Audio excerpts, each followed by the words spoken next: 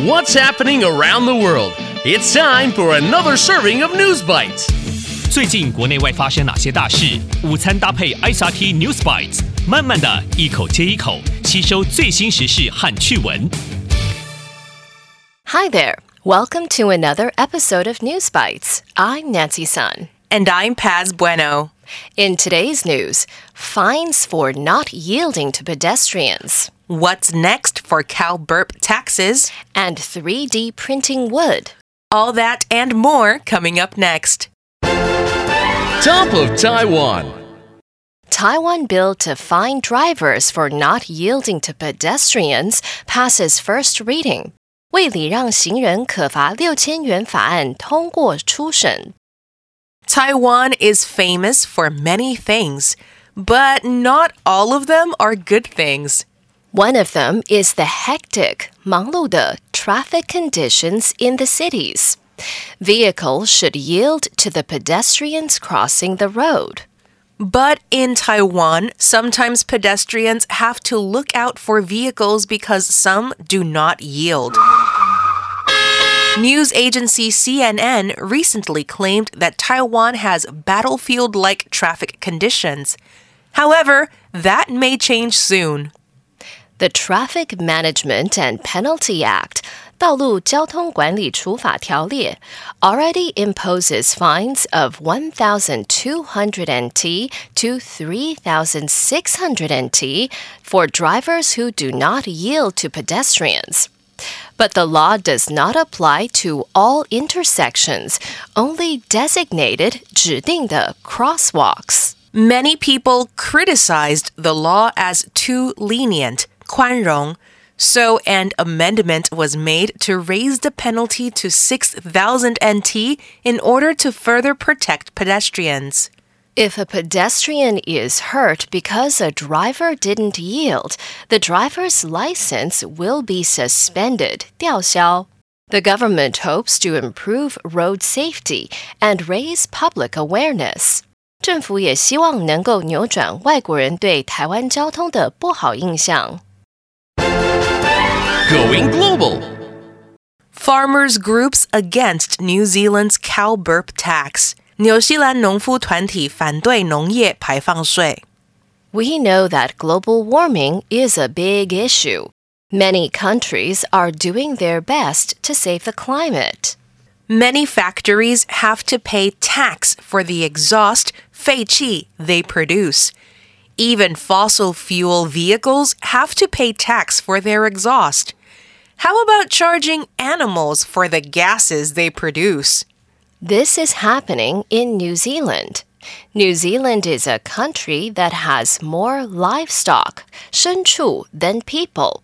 Cows produce methane, 甲烷, that is known to contribute to global warming. The country has over 6 million cows and 26 million sheep. With so many animals in the country, New Zealand aims to reduce gas emissions, 排放. The government proposed a plan to tax farmers for the farts and burps of livestock. This led to major protests, 抗议, among farmers across the country. A spokesperson for the farmers said it was not fair to charge for a problem that actually has no solution. As long as humans drink milk and eat meat, livestock are needed. The farmers cannot control the burping and farting of their animals. The government then made some minor changes to the plan. However, the farmers are still not convinced, 说服. They claim that the tax will not reduce gas emissions, but will instead make food more expensive. 不赞成的人说，这种农业排放税只会让食物变得更贵而已。Today's feature. 3D printing wood. 做木质家具不用砍树。Trees are essential to humans. We use it to make furniture, paper, build houses, and much more. Many trees are cut down every day to make these products. A A survey, 调查, shows that since the beginning of human civilization, 文明, we have wiped out 54% of the total tree population on Earth. That really is a lot of trees. But thanks to the scientists at MIT, deforestation, 砍伐树林, is no longer needed to produce wood. They successfully made customizable, 客制化, wood in their lab from the cells of a flower plant. They say this allows them to bioprint pieces of wood of any shape and size.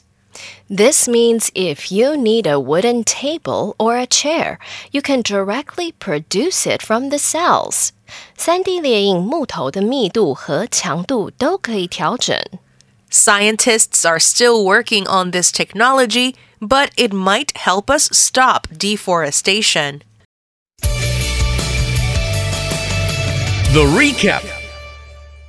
So, in today's News Bites, fines for drivers who do not yield to pedestrians may soon go up.